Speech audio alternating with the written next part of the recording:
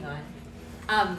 I remember talking to my dad about his education, and he said that he worked for the gas company one summer when he was in high school, and it was like back-breaking work, and he didn't want to. That was when he decided he was going to go to college, because he did not want to have a job like that was so physically difficult. And when I talked to him about it, like, he was born in 1940, and if you look at how people have fared compared to their parents based on their birth year, the people born around the time my dad was born, they experienced huge gains in, like, economics. Like, their own standing would increase dramatically.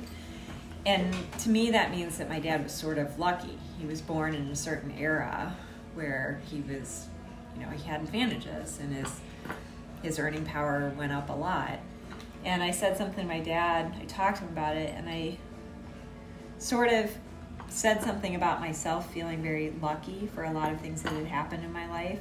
And my dad said that he also felt very lucky about things. But when I talked to him more, he